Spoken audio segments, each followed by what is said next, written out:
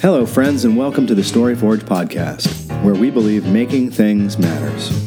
I'm your host, Lyle Smith.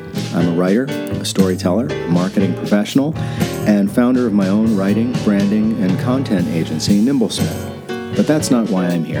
I'm here today to record and catalog another fascinating story of someone making something that matters to them, to the people who matter to them, and something that they believe makes the world a better place. Some of these people have made products, businesses, books, and works of performance or art, careers that make a difference to other people. Some have seen wild success, and some have seen wild failures. One even left our atmosphere to look back on us from outer space. Most, if not all, have seen successes grow from difficulties. And that's what I'm really trying to get at. That's what interests me. I hope it interests you too. If you follow the podcast, thank you. If you enjoy and would like to see the podcast continue to grow, you can support us in a couple of different ways. First, we have a store with what I think is some pretty cool stuff. Shirts and mugs and sweatshirts and things. Visit the website at makingthingsmatters.com and click shop at the top of the page, and you'll see all the stuff there. You can also visit our Patreon page if you'd like to become a regular or even a one-time patron of the podcast. Just visit patreon.com/makingthingsmatters, and everything will be explained there. Either way, thank you for tuning in. It's what makes us keep working here. Today, we're talking about sales. Yeah, I know. We all hate sales. We hate salespeople. We hate the reputation salespeople have. But the guy I talked to today is yet another friend from my earliest days as a human. I met Brett Keirstead when we were about 5 years old. I remember him, shorter than me, shorter than most, but with an extremely tall personality, you know what I mean. Running out to the playground at recess, organizing massive kickball games among our fellow students. Boys, girls, athletic kids, kids who couldn't tie their own shoes. He may be embarrassed by this, but I remember him as a natural leader, and I was jealous even at that young age. I couldn't figure out what he had that I didn't, or why. Fast forward a few decades, and Brett now lives in the upper reaches of Minnesota. A career sales guy who sold all sorts of products and services and built successful sales teams for all sorts of organizations. Add author to his resume. He published a book last year that I have to recommend to anyone who's not a natural or trained salesperson, and even for guys like me who think they know everything about clarity of communication. It challenges us to think differently about all of it. He's a smart guy, a family guy, and not salesy the way we tend to think of salesy at all. Here's my chat with Brett Keirstead.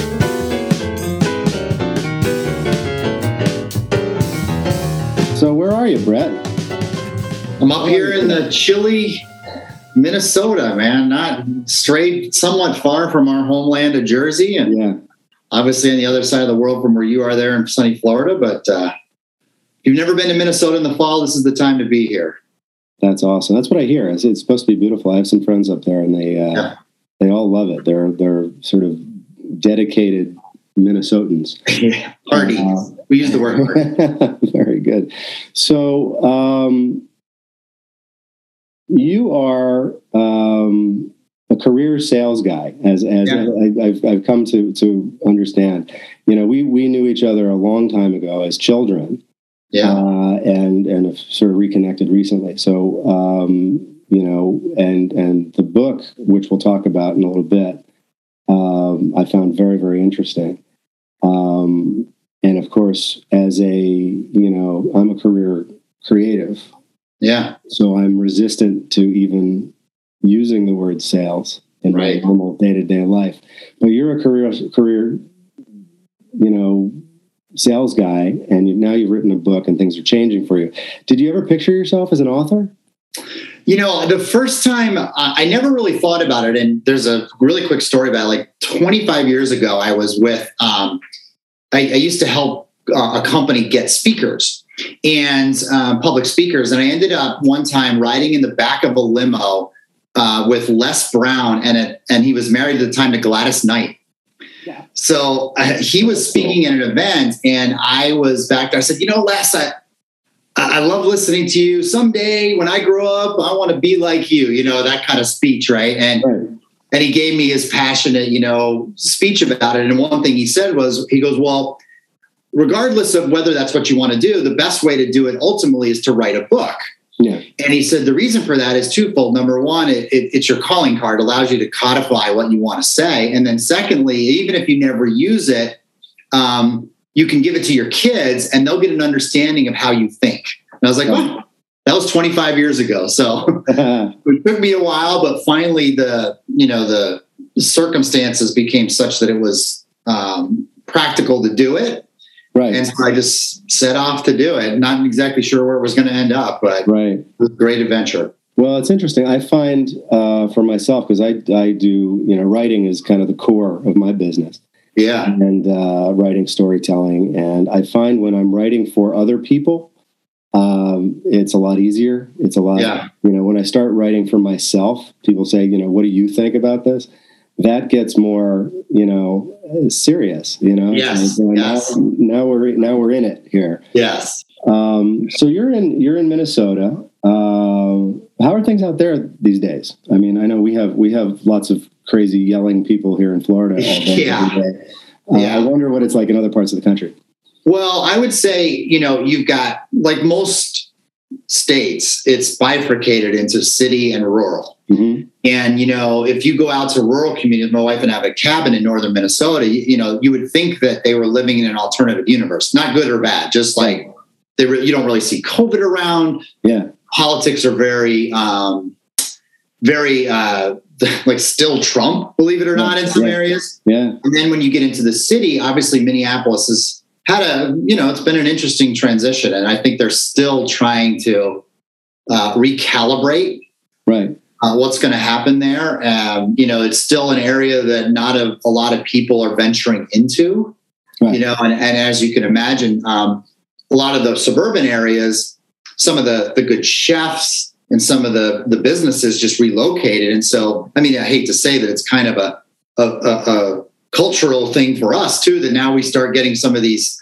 well-trained chefs are opening up restaurants here in our suburbs. So, I mean, obviously we need a revitalized Minneapolis and St. Paul long-term. Sure. But I think for now it's still a little bit out of sorts. They still haven't quite settled down yet. Right. Well, it's an interesting thing because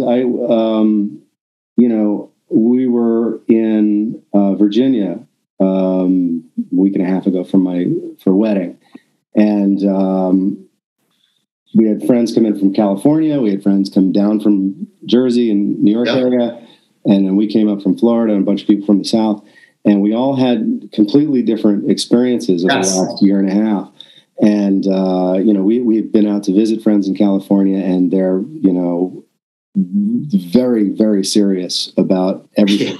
Yes. Compared to Florida, which is a little bit of a free for all. We affectionately call it lawless Florida. Yeah. And Jersey, the further north you go along the eastern seaboard, it seems to shift a bit. Yeah.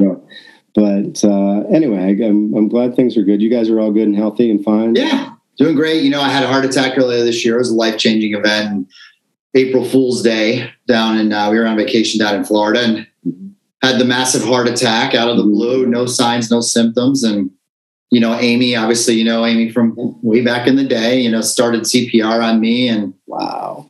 The whole experience was, people like to say it was a life-changing. And I think, I like to think that I had a very positive, forward-looking attitude and appreciative attitude about life before then. It just puts a finer point on it. Yeah, no kidding. And it also puts a finer point on self-awareness about your own health and investing in your own health, and how important that is to not neglect, what your body is telling you and what, unfortunately, as we get older, what our aging tells us about our body. So it was, it was definitely an eye opener, but knock on wood, so far so good. Right. Good. And that's another one, little note to anybody who's listening, learn CPR. Yeah, that's right. Because it's, it can really make a difference. Those first few minutes made all the difference. That's what they tell you. So. Yeah, no kidding. I mean, that's a real deal.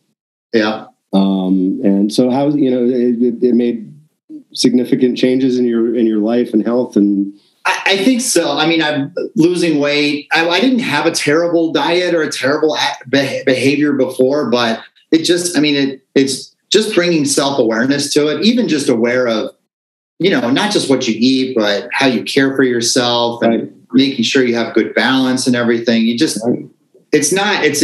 fairly intuitive. Obviously you're an athlete and, too. And there's an intuition, you understand it, but time passes on and then you forget about it. And then one day you're like, hey, whoops. Well, I mean, that's true. And of course we had a year and a half down here. We took it more seriously than most of our friends and neighbors in Florida. So we were, home way more than we ever were.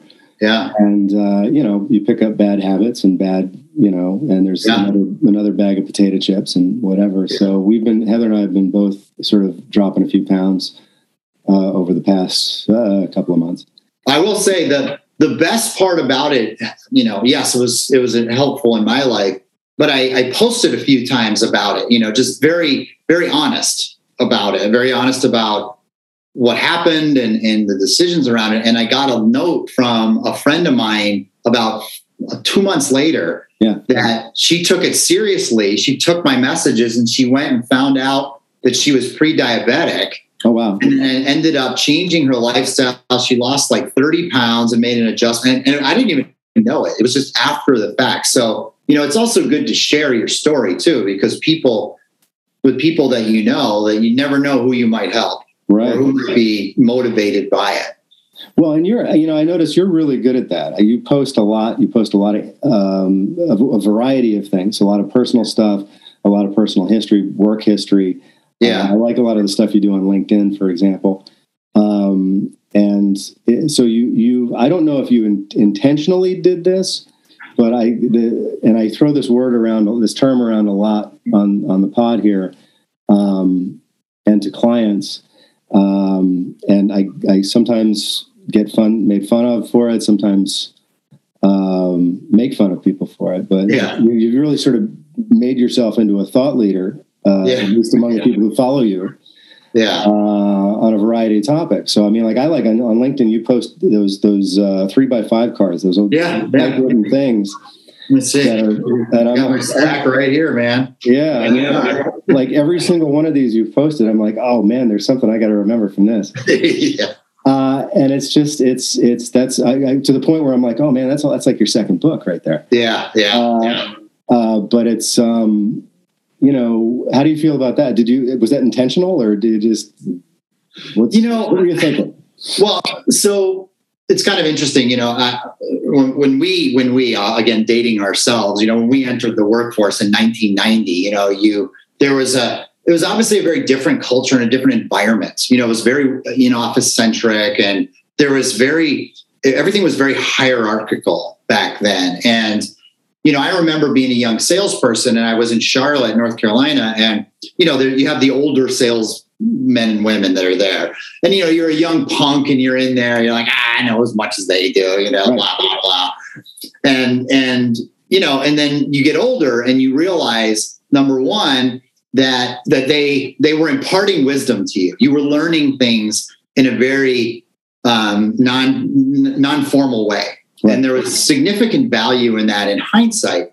And so I think about us today. Okay, so now we're the old guys, and we're the ones that carry an obligation to share our experiences, right, with the next generation, if you will. Well, my oldest daughter's 25. She entered the workforce. My middle daughter's 21 and my son's 16.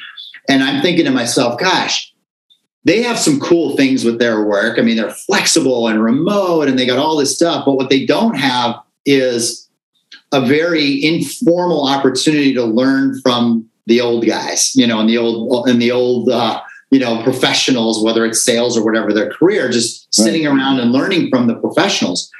And so that was part of the inspiration of writing the book, was to try to start thinking about, do we have an obligation to start sharing our wisdom in whatever area it is in a very open and candid way. So I'm glad to hear that obviously thought leader is a a very broad term, right. And I mean, I think at the end of the day, we all have expertise in our own life, right? right? Our own version of our life. I may not be an expert in everything, but I am an expert in my life and the stories that came from it. So that's kind of the inspiration for just being out there and honest with people about it, about whatever you're going through. Yeah, it's really cool. And it's, you see some people, I mean, they all say post a lot, post more, post, that benefits your business, blah, blah, blah, blah, blah.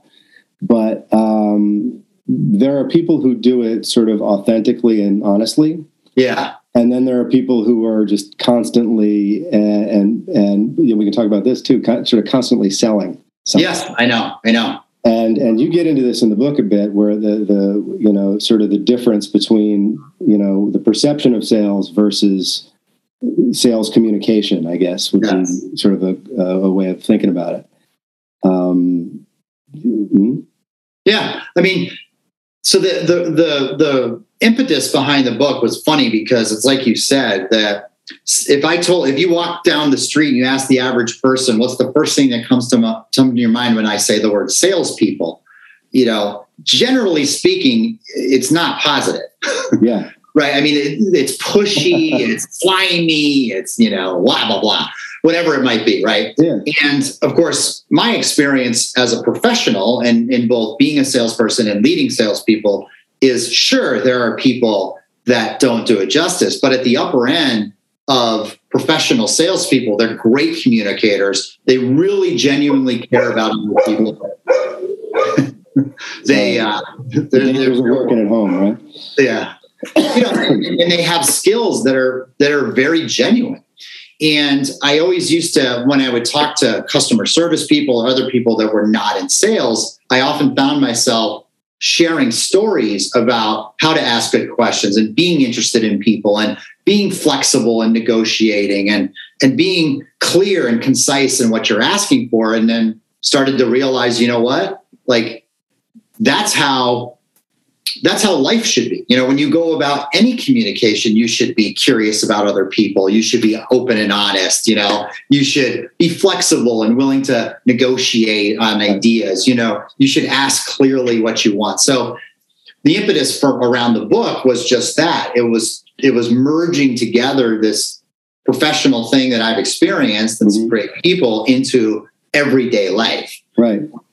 The final binder was really thinking about my own children as they entered the workforce and thinking, I don't know that the next generation is being taught communication skills and how to face-to-face engage. Everything's like this. Their faces in their phone, and I just think over time, that's a skill that we as a culture don't want to lose. Interpersonal relationships face-to-face or with people is just not something we want to lose. Right. I mean, it's interesting the way you talk about it, and I've thought about it. At risk of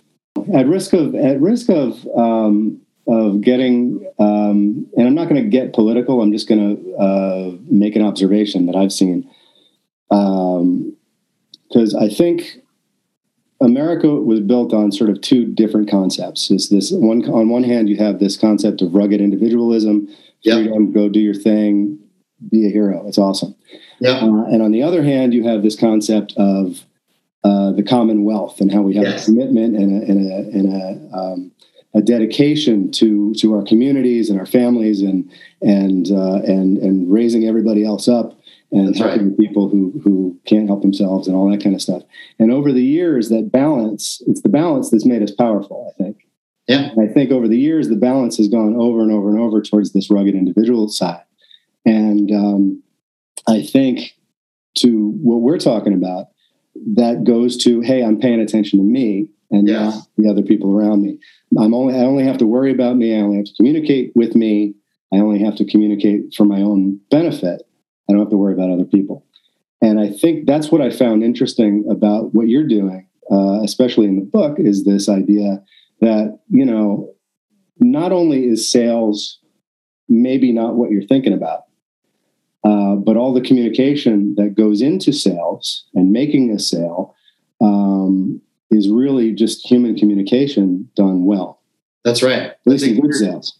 That's a great, that's a perfect summary of it. And the book tries to take the lessons and put them a little bit into a learning environment, storytelling with learning. Right. So saying, well, give me an example of what you mean. And I say, well, here's a good example about why it's so important to understand other people. Okay. Mm-hmm. So if I was a baker and I bake focaccia bread, like I make beautiful focaccia bread, freshest ingredients and everything.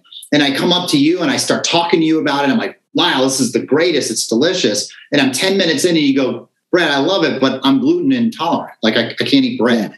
Yeah. Right. Well, you'd be like, well, that was a complete waste of everybody's time. and it happened because I was so centered on myself and I didn't spend enough time on you. Yeah. Simple illustration of a sales environment. I'm trying to sell you bread, mm-hmm. where if I don't take the time to understand who I'm talking to, right, it's just not going to make a connection. Right. So you can translate to all parts of life. You can translate that out to all things. If you're beginning dating somebody, you'd be like, God, all that person did was ever talk about themselves. Right. Well, that's not what you want to hear. You want to have somebody that's interested and curious in you. So those are just examples of the translation from, kind of sales world into how we communicate. Right. In everyday life. Right. That's cool. So let me go back a little bit. We come from the same small town in the mysterious Jersey. Yep. The mysterious world of central New Jersey, the mythical in central New Jersey. How did you end up in Minnesota?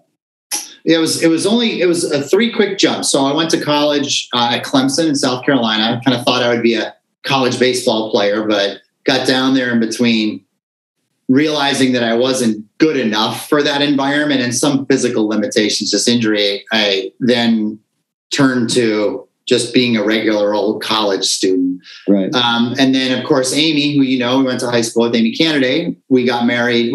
She went to the University of Tennessee. Mm-hmm. And so then afterwards, we got married out of college and lived in Charlotte and for 4 years. And the company I was with at the time had a program where they brought high-performing individuals from the field into corporate, which was up here in Minnesota, to kind of learn the business and then go back out.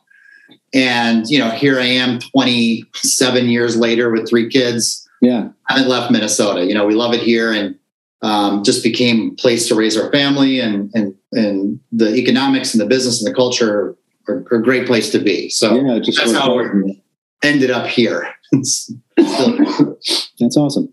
But what were you got right into sales from college, or did you get?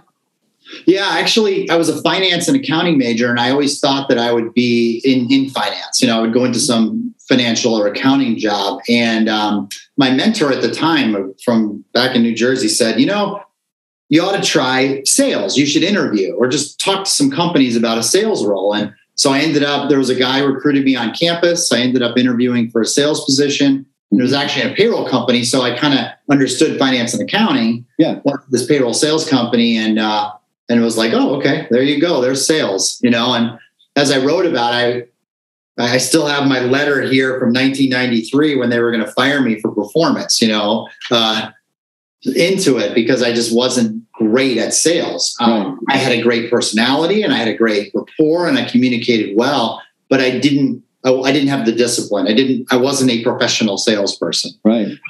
So, figured that out, learned how to be better at communication. I went to Toastmasters and started learning communication skills more effectively. And it really kind of changed my trajectory in my career. So I was going to ask, what's the difference between where you were and a professional salesperson? I think well, first of all, I was very self-centered. Yeah. I was 20, I got out, I had some success. I was 24, whatever. Everybody's supposed to be self-centered. Yeah. And that's fine. It's good to be confident, but I thought I knew it all, and instead of building my craft, I just thought, well, my natural skill or my natural ability will be successful. And I realized the wake-up call of saying, hey, you might be a good guy and you might be all this, but there is an expectation to be a professional in terms of your work rate, in terms of your attitude, in terms of your teamwork, in terms of your results. And we don't care how much we like you. At some point, that's what the job is. Yeah. And so it was really a good wake-up call. And I appreciate that they supported me and gave me the guidelines, my manager and his boss, and they're still friends of mine today, that, just turned it from just being in a job to committing to your craft. Right. Right. That's an interesting thing too. I run into that a lot, even from like my first job out of school was in a newsroom, a daily newspaper in Morristown. And, you'd hear some of the reporters would talk about, crafting their stories or being craftspeople. And I always kind of rolled my eyes at it at the time. Yes. But over the years, you sort of come to realize that that's a real thing. It's not, right. And of course, we're in the creative fields. Another term we like to just kind of throw around willy-nilly.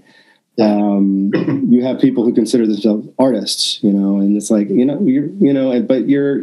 a marketing, you're a graphic designer in a marketing agency, or you're a copywriter in a marketing agency. You're not an artist. You may go do that and be an artist on the side, in another part of your life. But in this job, you're a craftsperson, or you're an artisan, maybe. That's right. And a lot of it is doing the same kind of thing over and over again, and finding those efficiencies and repetitive things that work.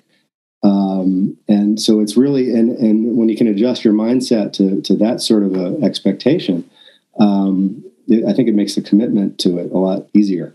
Yeah. And I've realized, if you really step back and think about it, like if you think about a very, very various disciplines, everything from, how you do professional marketing to what sales techniques there are to, how you do design, and all of it, even you think about things that are like more structured, like accounting or law, like they're always changing. The techniques are always changing. And if you're not committed to the development of your craft, right, the understanding, time passes you by so fast. So a big part of professional sales, just like being a professional, content design person or professional accounting person or whatever, is this lifelong commitment to the craft, the profession of learning and getting better. Right. So what bad salespeople would be like, bad doctors would be like bad accountants. So like, well, I don't know the latest, but I'll just try, like the same thing can happen in any industry where people stop learning. They stop. It's interesting. And with so much technology being at the core of so many things, I'm laughing inside my head because I've grabbed the sticky end of this lollipop before. Like I didn't pay enough attention to this as it was growing, and now I have to go back and learn about it. That's right. On the other hand, though, I use my father-in-law as an example quite often. He's pushing 80. He's got 2 veterinary clinics in New Jersey. Nice. And still working, still riding his motorcycle to work. And he has sort of old school approaches to things that a lot of the new vets don't know. They never taught them. They didn't understand them. So there's this whole library of stuff that you have to be able to draw on, and you can have a lot of success.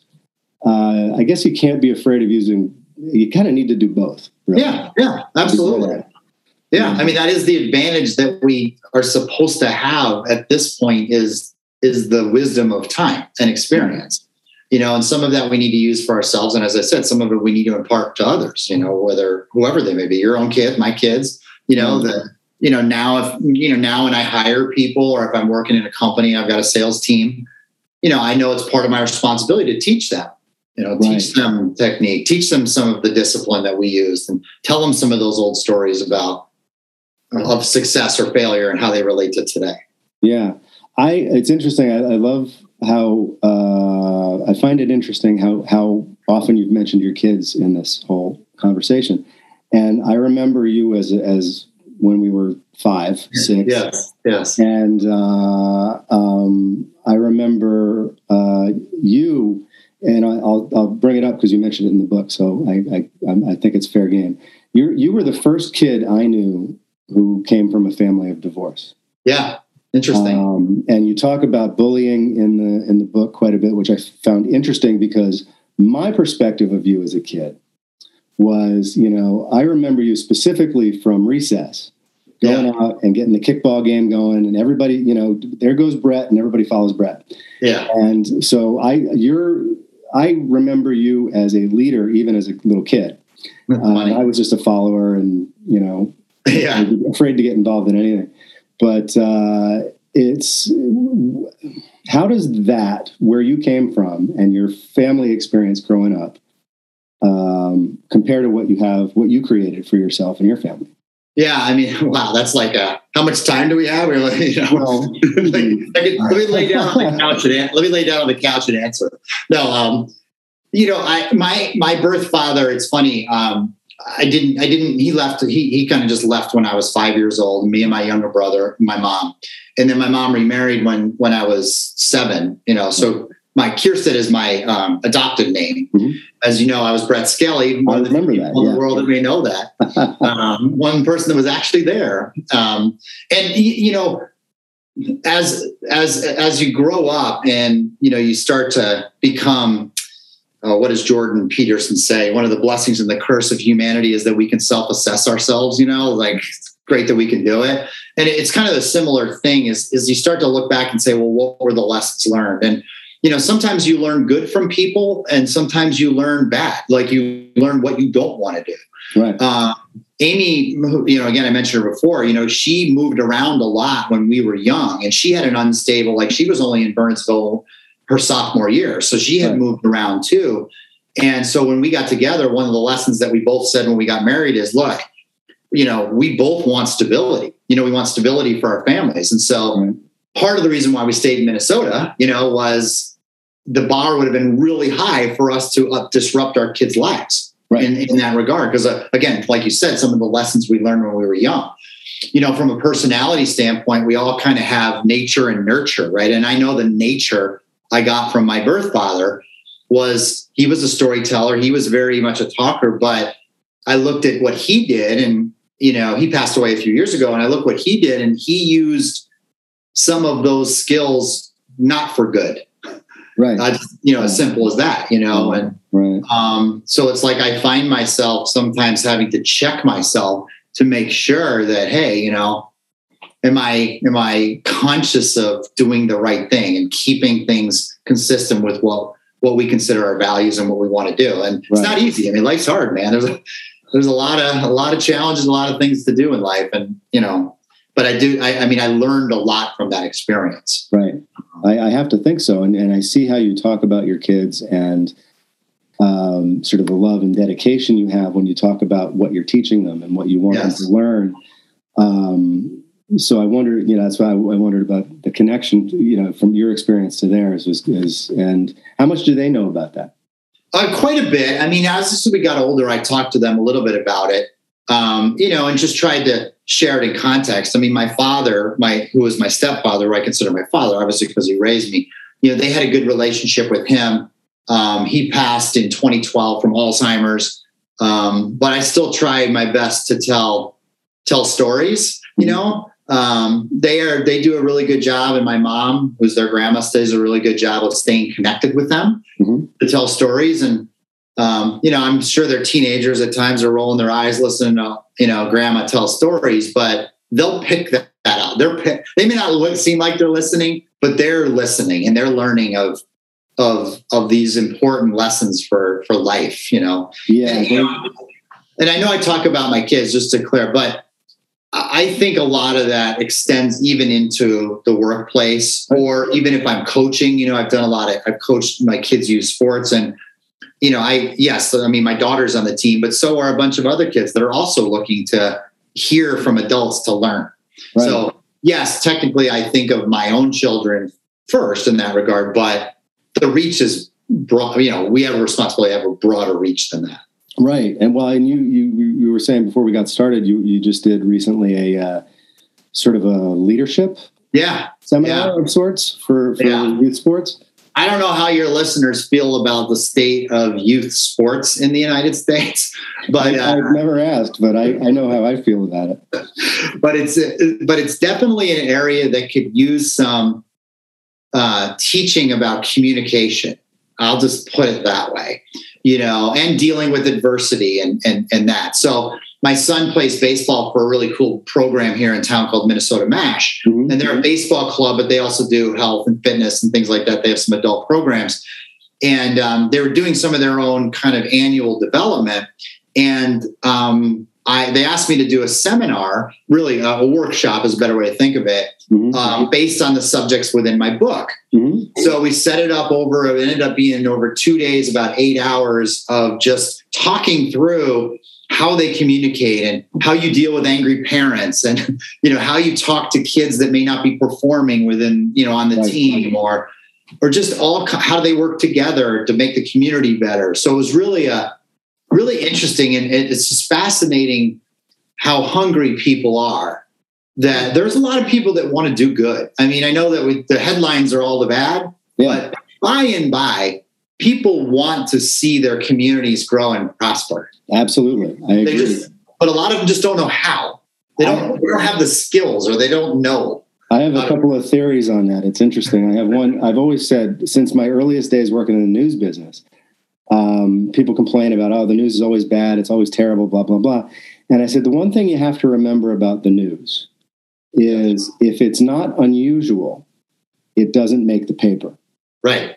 Right. So, that's right. That's right. Hopefully the bad stuff that you see in the paper every day is mostly unusual, or still. That's right. It's the stuff that you're shocked by in the paper is supposed to shock you. Right. That's the general nature of it. Yeah. Right. Yeah. And there's a reason. You don't have Lyle Smith, local man, went to grocery store today and got his grocery. That's not. Well, that's funny, because you said you have a cabin up in the north. We had we had a place in the Catskills for years, and we'd go and we'd get the local Catskill Mountain newspaper. Yes. And you'd flip through it, and they had the local town section. And everything was like, Marianne and Jacob Rabinowitz had their granddaughter over for dinner on Thursday. Right. And that was the news for the little tiny local paper. And it was awesome. I loved it so much. Yeah. But it's different. It depends what your audience is and all that kind of stuff.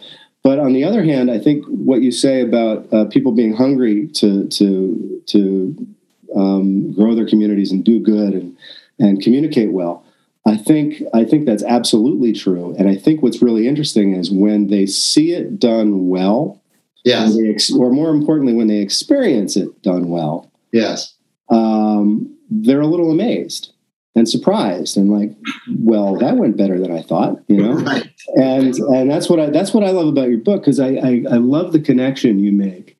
There's the big front section is kind of about, your sales approach and your steps in the sales process, and from the initial contact to closing the deal. But the second part, about where you make the connections between sales communication and just human communication in regular areas of life. Yeah. And you go into, bullying and challenging situations and even nonverbal cues and things like that. Yeah. I just found fascinating, and I think I recommend it to people all the time. Because I run into people in my networks of people who are always like, anybody have trouble with sales? And I'm like, yeah, all the time. I do. I still do all the time. And I always say now, if you want to learn a little something about it and get sort of a different perspective on it, that's not as difficult to understand. A lot of professional sales books execute. Yeah, a lot of professional sales books, but which are, don't get me wrong, I don't begrudge them. Oh, there are a lot of good ones. Yeah, they're written for salespeople, and they're very, they're a lot of them are systematized. They're also, I'll use this word, I don't make it sound negative, but in like doctrine, it's like do this, and when someone says this, you do that, and they're applying to like Johnny wants to buy a car, but Johnny doesn't want to pay. And that's fine. It's good. And I don't mean to begrudge it. Yeah. I wanted to go more towards, Lyle can't get his son to bed, and it's at 10 p.m. And I don't want that to turn into a negative outcome where all of a sudden it's escalated. You're like, you never listened to me, and you're the worst parent. That's the situation that to me is where people need help. They need a different frame of reference to understand how to navigate through those situations in their lives in a more positive manner. Right. And I thought that's what I think it's really, because when you can think about how, because I read it thinking, oh, this is cool. Maybe it'll help me be a better salesperson. Yeah. And I read it and I'm like, no, this will make me a better human. This is good. Right. A better salesperson too. Sure. But first off, it's like, no, it's going to make me communicate better. And that's really, as a communicator, I thought that was really cool. And sales, it's so funny because sales is so performance oriented, Sure. So it's like either you sell it or you don't. And marketing is more kind of, long. Yeah, a little bit of both. Right. Right. And so I always came from the one side and had a difficult time with the shorter term side. And then I had a guy I knew came to me when I was working for Bigfoot Interactive while we were doing email marketing. And he said, well, I have this company from Japan. They're coming in. They're opening a flagship store. They want to do some email. Can you help them? And I said, I don't know. Let me put them in touch with somebody. So I got my friend Kirk, who's a great sales guy, he said, sure, I'll get on the phone with him. And so we got on. He said, do you want to be on the call? I said, yeah, I'd love to be on the call. I'd love to learn a thing or two. Yeah. And I listened to the whole thing. I introduced them and he started talking, and all he started doing was asking questions. Yeah. Which is really, I knew a guy at another company I worked with, and I used to describe him as not a salesman, but a used Cadillac salesman. Yeah, that's because it's like a really specific kind of person. Yeah, no, I get it. That everybody who heard that just painted a picture in their mind. Yeah, exactly. Sure. And but Kirk was not that guy. He asked a lot of questions. He said, "What do you need?" And at the end of the call, you know what he did? Well, he said, "I don't think we're right for you. I think you're much smaller. We're a much bigger tool than you need. Right. You need a hammer. We're a howitzer." And so maybe you should go talk to Silver Pop or Cheetah Mail or one of the others who consider themselves competitors of ours. They have sort of the right scale thing for you, and maybe down the road you'll change your mind and you'll grow to the spot where we can really help you. But where you are now, we can't really help you. And so off they went. And about 9 months later, they came back. Of course. So it was, and it's like, that was like, wow, this is really cool. It's almost, I look for these things and I love saying, oh, it's not magic. It's just kind of magical. Right.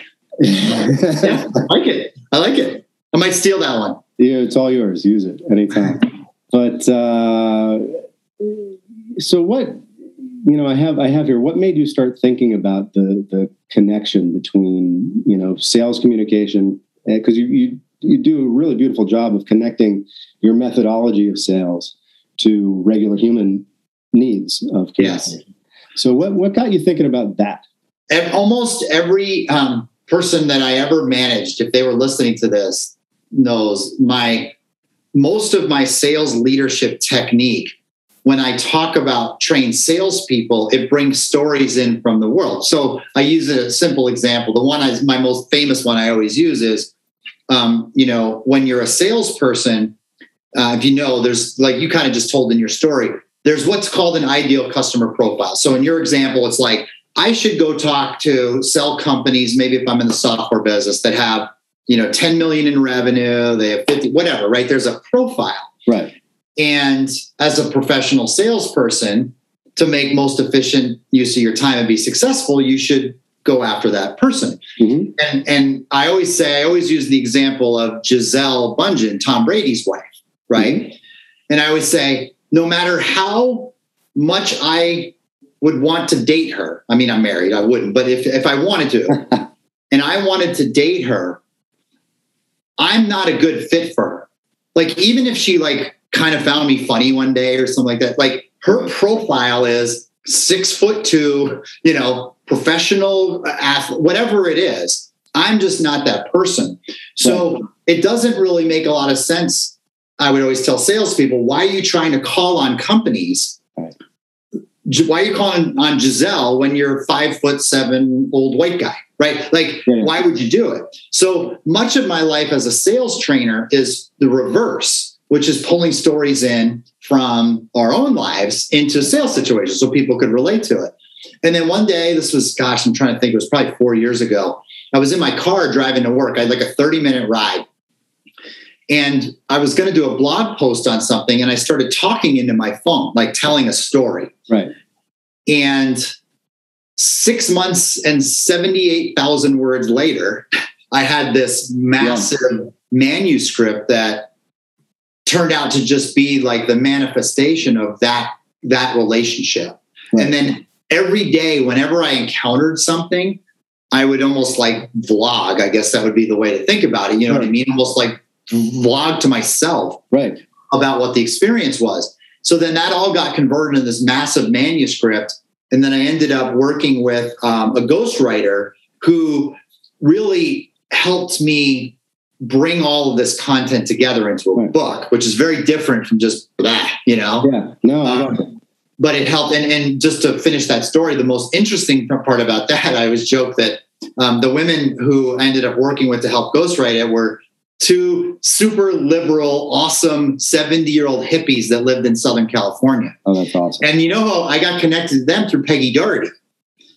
I know. Peggy told me about that. I've talked to her on the show. So I ended up with another childhood friend connecting me. But what was interesting about that, Lyle, is one of the big things that came from that was the bullying side of things. Because I wasn't bullying. I didn't bully. I mean, it wasn't like I experienced that in an aggressive manner firsthand. Right.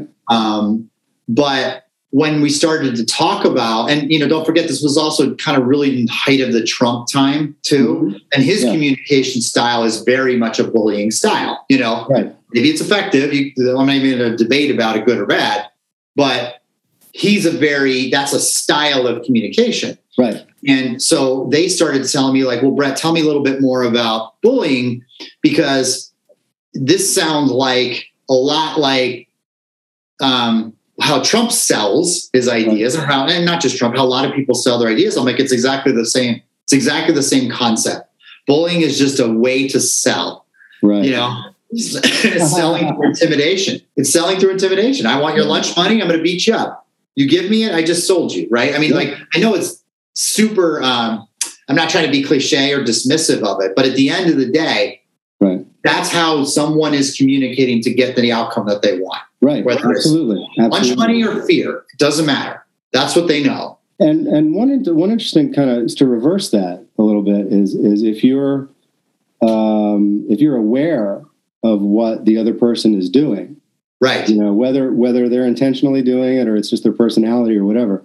If you're aware of what they're trying to do, then all of a sudden it's like, this is what I work on with my clients a lot is sort of stepping out of your own shoes. Yes. And looking back and saying, okay, what are you doing? That's right, wrong, good, bad, effective, non-effective. So if you're aware of it, all of a sudden you can turn that around and make it work for you in a way that hopefully is positive. Yeah, exactly. I tell you, that's such a good point. I just talked about it. I'm a big fan of the movie The Matrix, and now finally number 4 is coming out this Christmas, so it should be cool. But what's interesting to me about this, and I use this in my training too, is a lot of communication is just like The Matrix in the sense that, if you remember the scene where he says, "Oh, all I see is a green screen." And then they're like, "Oh, you look at it long enough. I see this, I see meat, I see a steak, I see a girl." And relationships are a lot like that, is that I say it's either being done to you or you're doing it. Right. Like you're either aware of what's going on and in control of the conversation and the situation, or it's being done to you. Right. And if what my book was designed to do, again, it's not to be doctrine. It's really just for people to be like, oh, I never really thought about that when I'm in an interview, I'm selling myself. Right.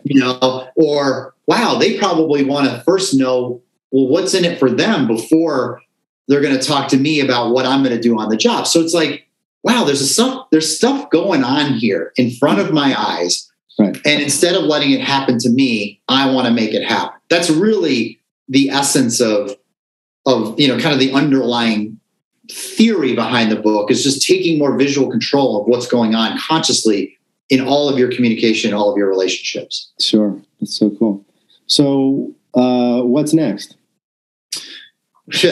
Well, when I published the book in February of 2020, I don't know if you've gotten the news, but there was this pandemic thing that happened. Oh, I heard something about that. Yeah. I know in Florida, you're not participating in it, but the rest of the anyway.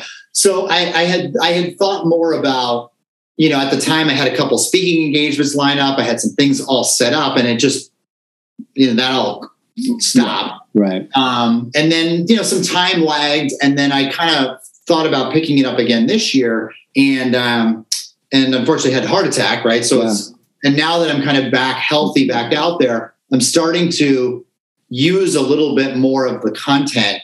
Like I told you, I did that training program. I'm looking at some consulting projects where I'm just kind of going into organizations and talking with them, just informally about how they communicate, whether it's a for-profit business or community actions, it doesn't matter, right? Or schools.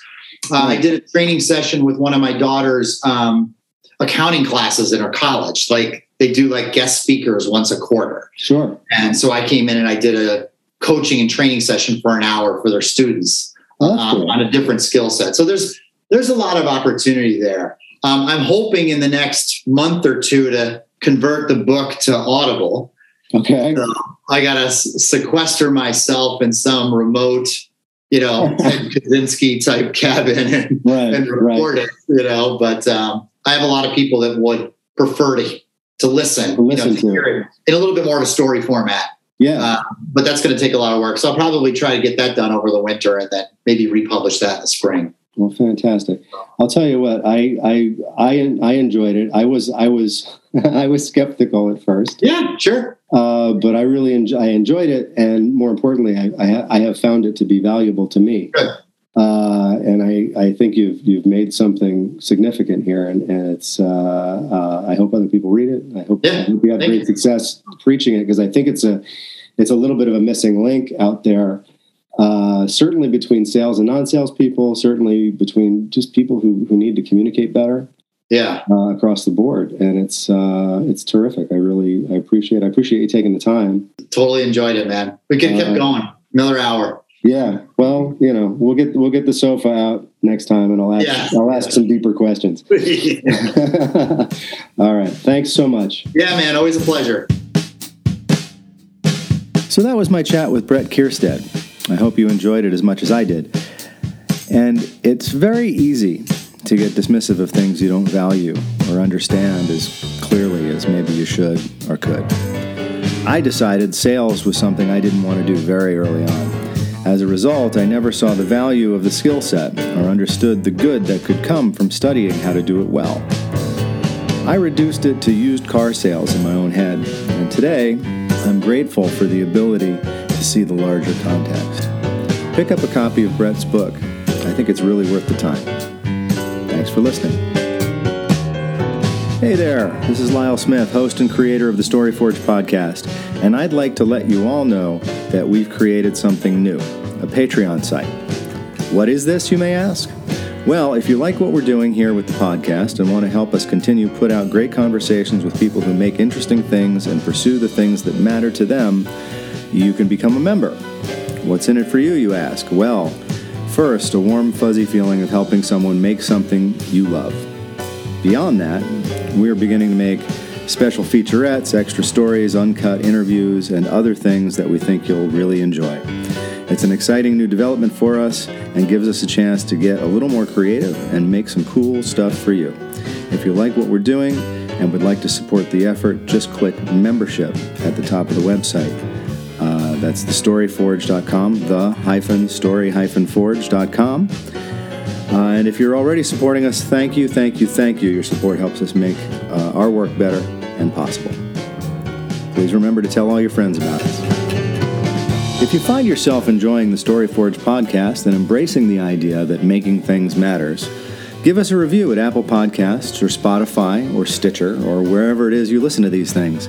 It helps others find the show and hopefully enjoy it as much as you do. All recording, editing, interviewing, scheduling, and executive producing tasks are handled by yours truly, Lyle Smith of Nimblesmith, the content marketing agency.